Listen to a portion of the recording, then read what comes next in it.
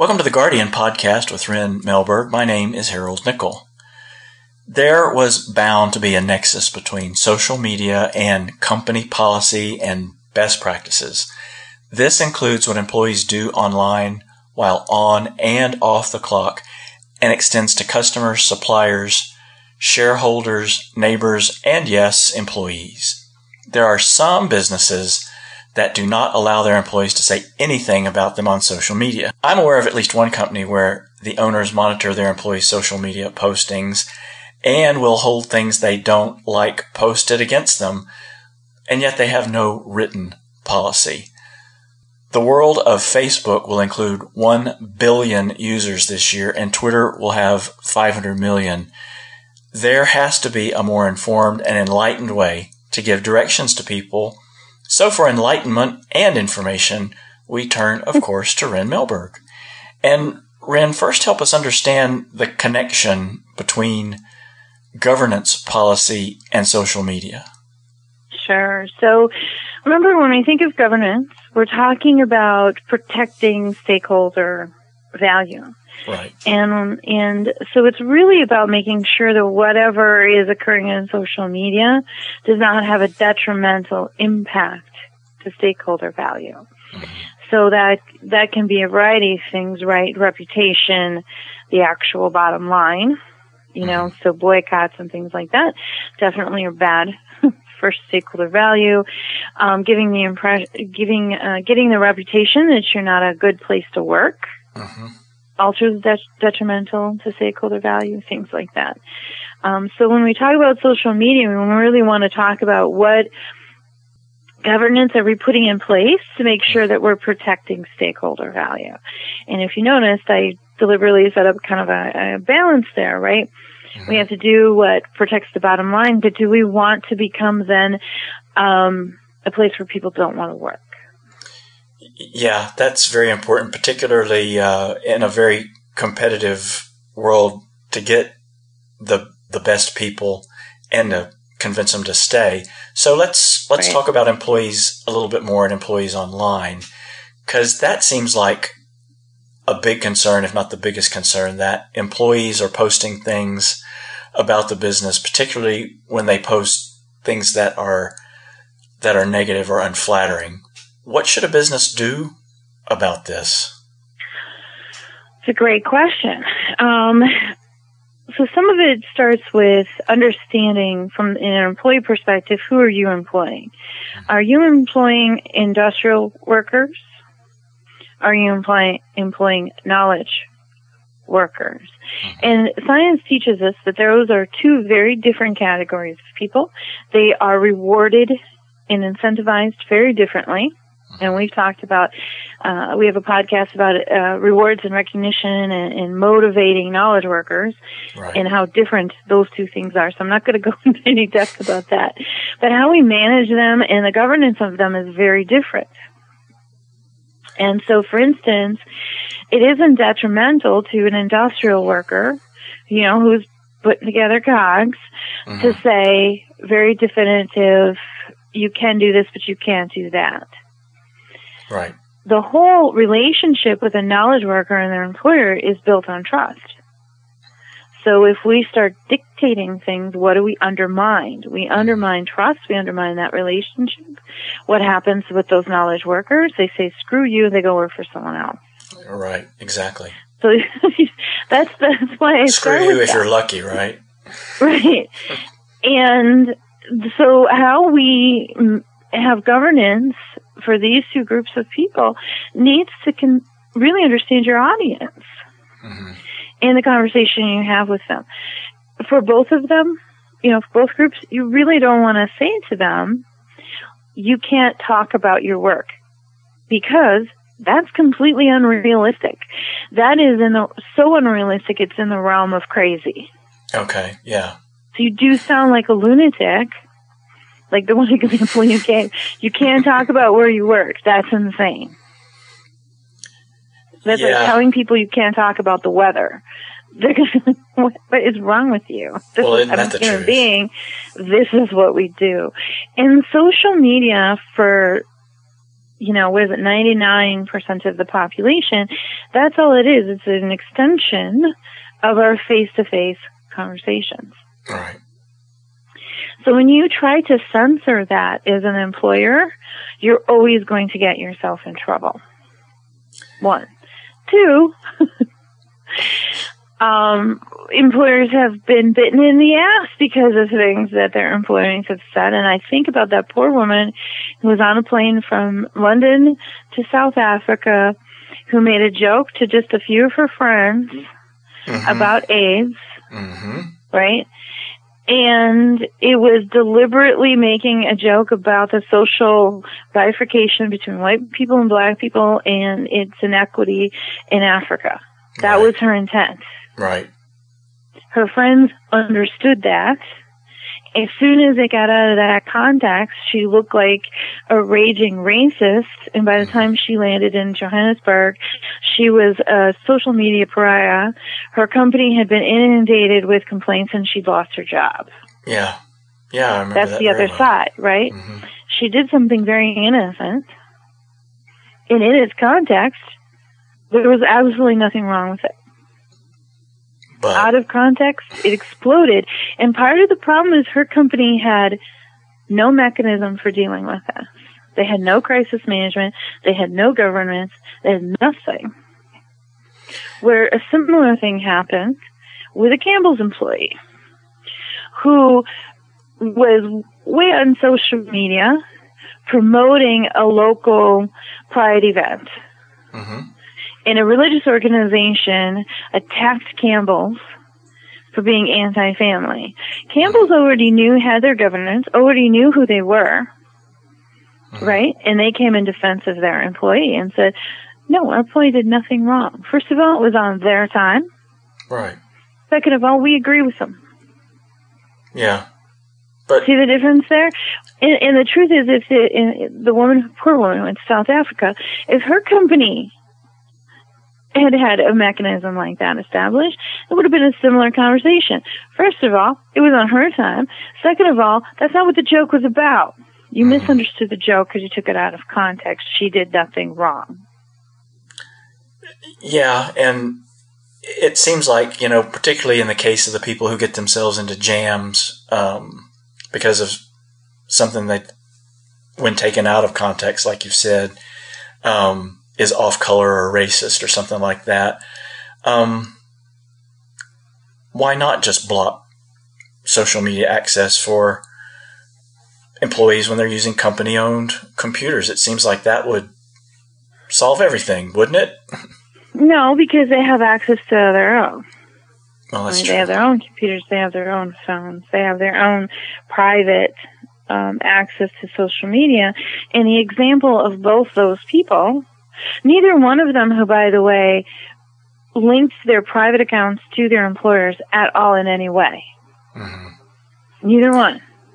People went online and Googled and figured out who those two people worked for and traced it back to the company. Which also to me is crazy. Because in that context, and that's why I use those, neither one of those people were doing anything to represent their companies. Yeah. And in the old days, before the perennial fear of offending anyone has set in, and also, really before social media completely exploded, when these things happen, because they used to all the time, companies would just say, yeah, we don't care because they weren't representing us. This has nothing to do with us. Go away. Yeah. You have a problem with it, you talk to them. Which, let's be honest, that is the adult response. Yes. That has nothing to do with me. Why are you bringing it to me? I don't care. You have a problem with something Rin said, talk to Rin, leave me out of it. But very few companies, except for the one I cited, Campbell's, which is notorious for this, are taking that adult stance. Right. Instead, they're reacting in fear of offending someone. Well, guess what? You're live. You're going to offend someone. Yeah. Yeah, that kind of brings me to the next thing is that, and what you said so well, that, as long as we're all here, we're going to make somebody unhappy, even without trying. And it's kind of like living in the age of people are just looking for something to beef about. That's what leads to these costly employee mistakes in social media communication. So is that just avoiding the hassle altogether? Is that a reason to keep employees from posting things online in the context of their business?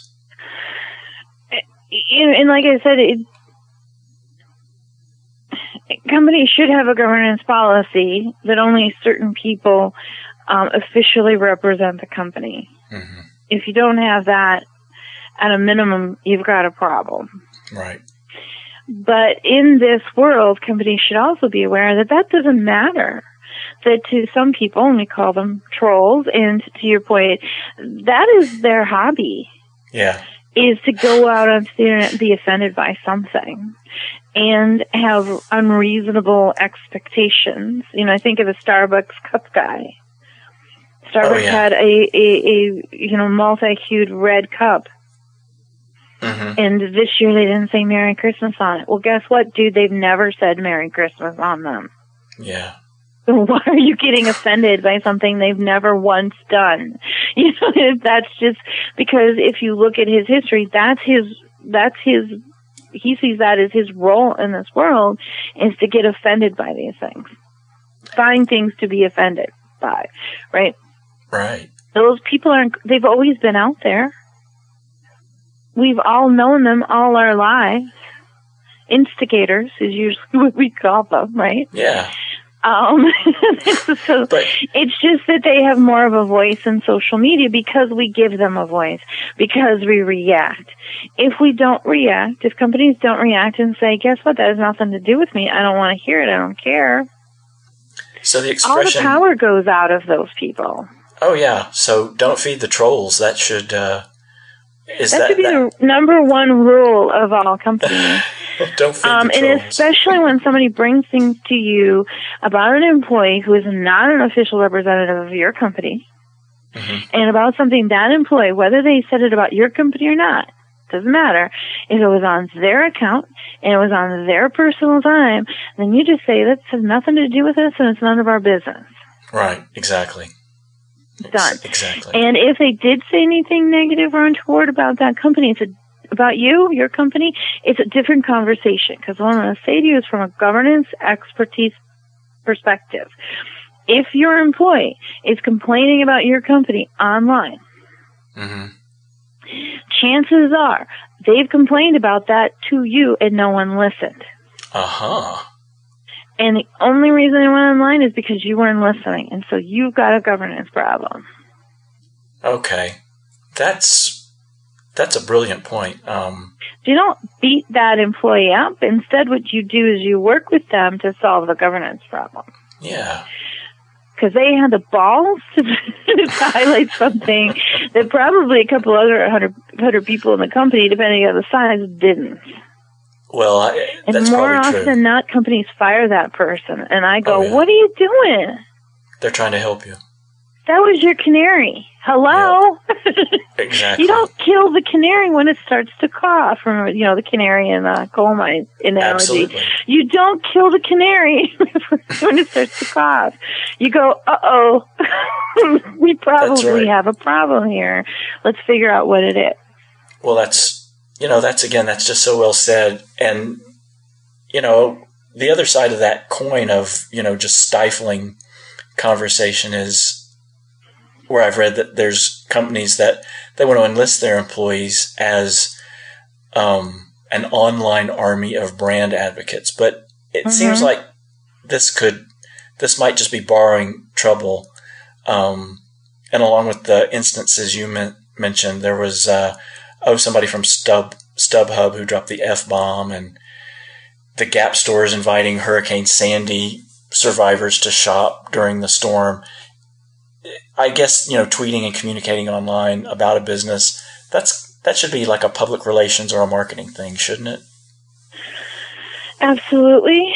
As you know, because this is your expertise, the written word in particular can be so easily misunderstood. Yes. Because there is no tone and the context is very limited. Right. And depending on the motivations of the audience, the context can be edited and the context is either limited even further or completely removed. Mm-hmm.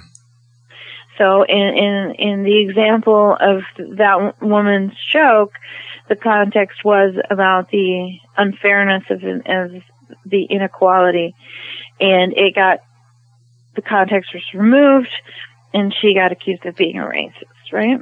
Yeah. And actually her tweet was the opposite. Yeah, exactly. Of that. The other thing with the army of brand advocates, and I like the way you say that, is that's risky business. Yes. Because there are people who love their companies and they're very loyal to their company, they're very loyal to their products, and they use the products, and they will share that with other people, usually in one-on-one interactions. Mm-hmm. That's beautiful. That works. And I hadn't been in a Target for a long time. Mm-hmm. I was in Target. I was in the line behind an employee. She happened to notice that one of the items I had, there was a coupon on Cartwheel for it. So as we're waiting for our turn, she quickly, helped me get Cartwheel, helped me find the coupon, and she saved me 20% off of my item. That is a brand advocate. That's who you want. And it's because you're someone who really is invested in the success of their company, really likes their products and services, and it's genuine. And it was clear to me that it was genuine. Right? Now, let's twist that. Yeah. There's been some of this brand advocacy that's happened, and you mentioned StubHub, and part of the reason why that became an incident, the F-bombing thing, was because all the employees on StubHub and their little comments and everything were so insincere. Mm-hmm. And so people were already annoyed, and his just happened to be the last straw. It was completely unfair.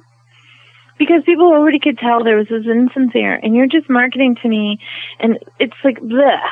Right? People don't like insincerity. And so that's the challenge. And instead, what I work with companies is work with your employees, really encourage them to use your products and services, give them a format to give you feedback so it stays internal, right? And you build that feedback back in to improve your products and services, and they will naturally become your advocate. And let it be organic, let it be sincere. But to try and enlist people to go out there and say how great your company is, first of all, it's not going to work because it's going to be insincere, it's going to fall flat. And second of all, you're putting an enormous risk, as you said, is people who are not trained to be writers. Writing. Into doing writing.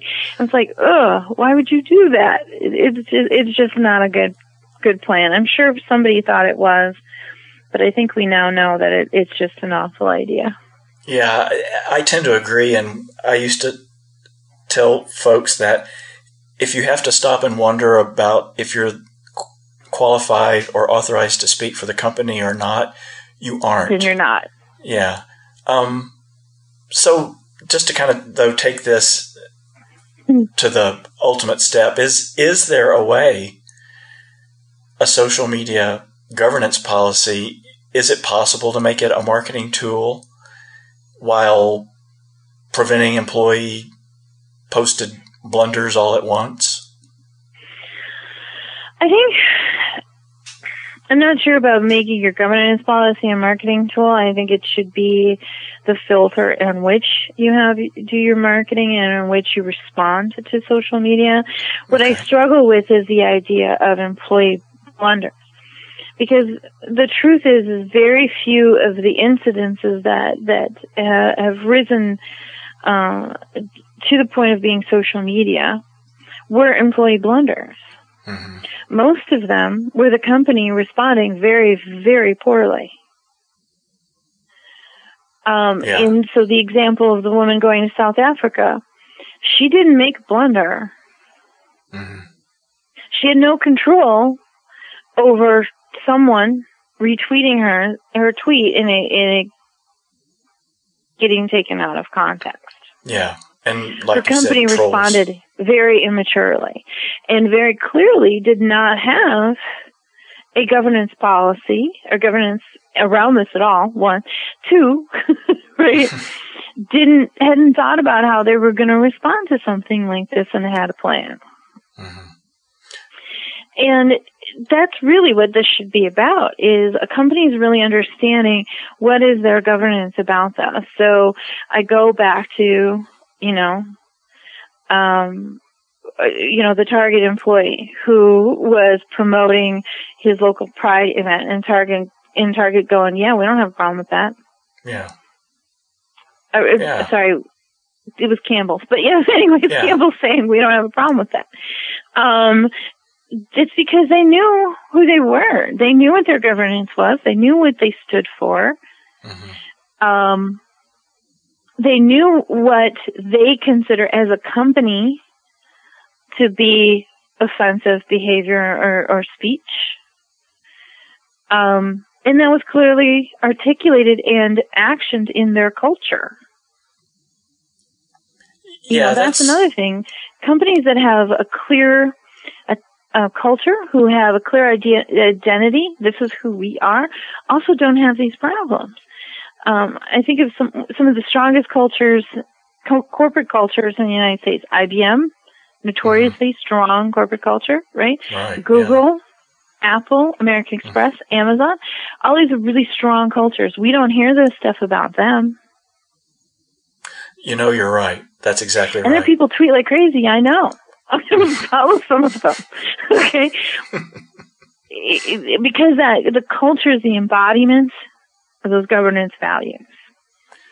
So from a governance point of view, shouldn't companies provide social media training to their employees to make sure that they understand, okay, this is what we expect from you in this space? Honestly, I think most companies, going so far as to say social media specific training, not so much. I think you need to have training around your code of conduct. Okay. A lot of organizations have that your first day on the job, right? You go on your first day and it's orientation, and they're telling you not just about your benefits and how much vacation time, but also here's our code of conduct and this is what it means to be us. That's that first really intimate introduction to the corporate culture. Mm-hmm. Your social media guidelines should follow any of your other communication guidelines in your company. They should be consistent. Yeah, this is all the stuff we didn't tell you in the interview kind of stuff. Or what we did tell you to a greater degree of detail. In more detail. I think that's some of it too. There's some of that too. But we mentioned social media in that context, right? Mm-hmm. But it's no different than anything else. And if you have a grievance or you have a concern about the company, here is where you take it. That's the important part. And here's where you don't take it. Right. You don't take it to the lunchroom or the cafeteria and you sit there and bitch to 20 employees any more than you take it to, Twitter. Right. Yeah, right. That's... Here's where that goes. And it's important, and that's why we want to make sure this is where that goes. Yeah, at least tell them where's the appropriate place and give them some direction in that sense.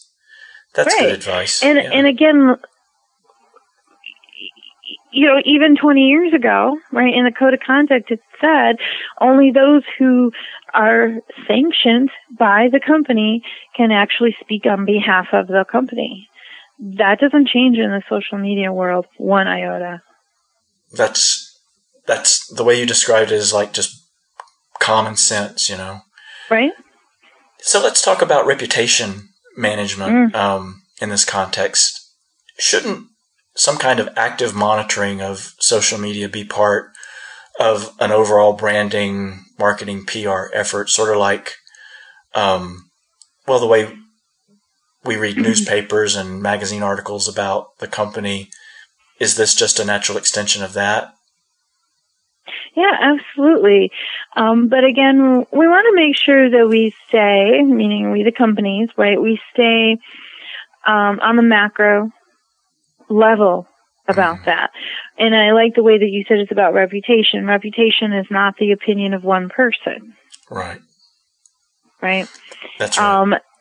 So we don't want to get into being reactionary in responding to one person or one tweet or any of that, right? And we've seen companies do that. That's and right. It always bites them in the ass because they wind up looking either totalitarian or crazy. Yeah. Neither one of them you want. But those are both bad for your reputation. Absolutely. Very bad. Because totalitarian makes it really hard for you to attract and retain high quality employees. Crazy, you lose employees and customers. Absolutely. So that's not good. So just want to keep it, in most of the social media monitoring tools will keep you on the right level that you need to be for your company. Looking at the macro, really looking also at trends. The trend is the most important thing to be monitoring at that and managing too. And so I think what I'm hearing you say is that this kind of aggregate macro monitoring of social media, that ought to just be part of your issues or your crisis management plan, right? Right, in your normal communication and marketing. Okay. Plan. You really shouldn't. You're using different tools, but you're doing the same thing that you've always done. Like you mentioned before, we used to, 20 years ago, monitor every single news article, opinion piece, magazine piece, and that's how we monitored what was going on as far as our reputation and our brand management. Right. We still do all that. That hasn't changed. Now we've just added these social media outlets.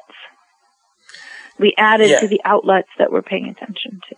Yes. But we should still be looking at the aggregate and not focusing and zeroing in on, and it seemed really sexy and it seemed like it made a lot of sense at one point to really zero in on the influencers of social media. And what we found is most of the influencers in social media are trolls. Right? Do you really, can you imagine trying to do like your TV advertising campaign geared towards the trolls in the world?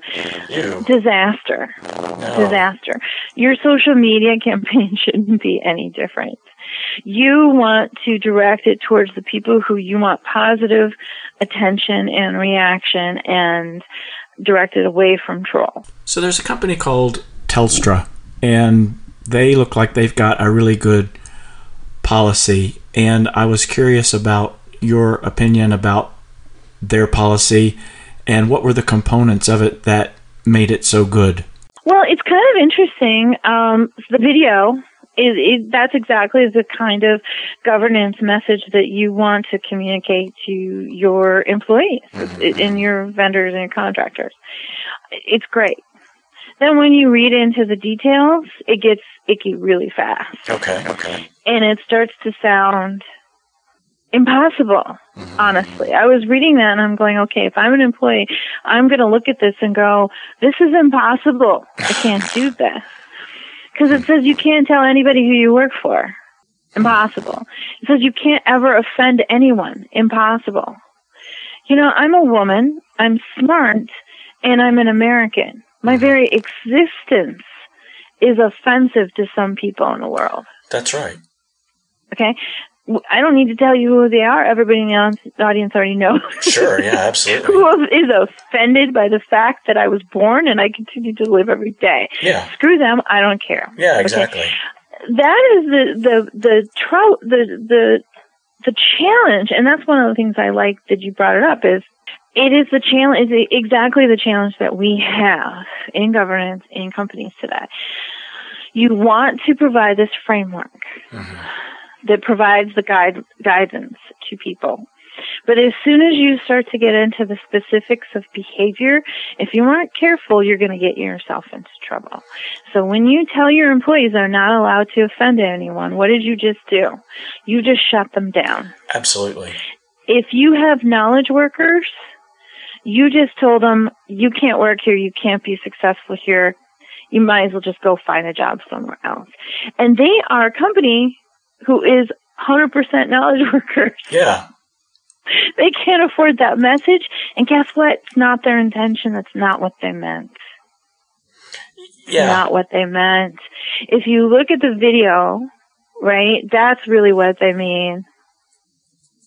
So, but as soon as you read down into that bullet list and they start to go into the specifics and they have a disconnect between here's your guidelines, we know you're smart people, we know you know what's right and wrong, and okay, now we're going to micromanage you and we're going to give you impossible standards.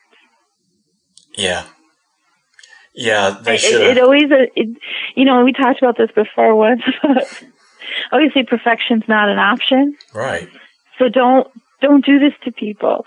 And we talked in a couple of our Agile podcasts about how many times product managers or product owners will say they want it to be bug-free. Mm-hmm. Right? Them saying, you can't offend anyone and, all this other stuff. There was, those bullet points rather large, and I invite people to go take a look at it themselves and do their own assessment. Mm-hmm. But you read that in its absoluteness and you go, that's expecting perfection, and perfection's not an option. Completely unrealistic. And we'll post a link to Ren's website at renmelberg.com so that you can all go have a look. And a little hint for people too, when you're doing stuff like this, the moment you say words like must, that's an absolute. Mm-hmm. From a governance perspective, you just got yourself into trouble. Yeah. Unless you're saying, you can use absolutes like you can't steal from us. That's a good absolute. Yes. But when we're talking about, communication and in human behaviors like this, as soon as you get into must, you probably are about to step in it. Oh, yeah. And I hope I don't have to tell people what it is. Oh, no, I think I get it. And I didn't even grow up on a farm, but I do own a dog, so yeah. I know exactly what it is. Well, look, we promised information and enlightenment, and of course, Ren has delivered both to us and then some. And for those of you who want to read more about this, and if you want to see that link to Telstra, we'll have that on her website, which is www.renmelberg.com. It's also a good place to catch up on past episodes you might have not heard. And of course, be sure and come back next week for another edition of the Guardian Podcast with Ren Melberg.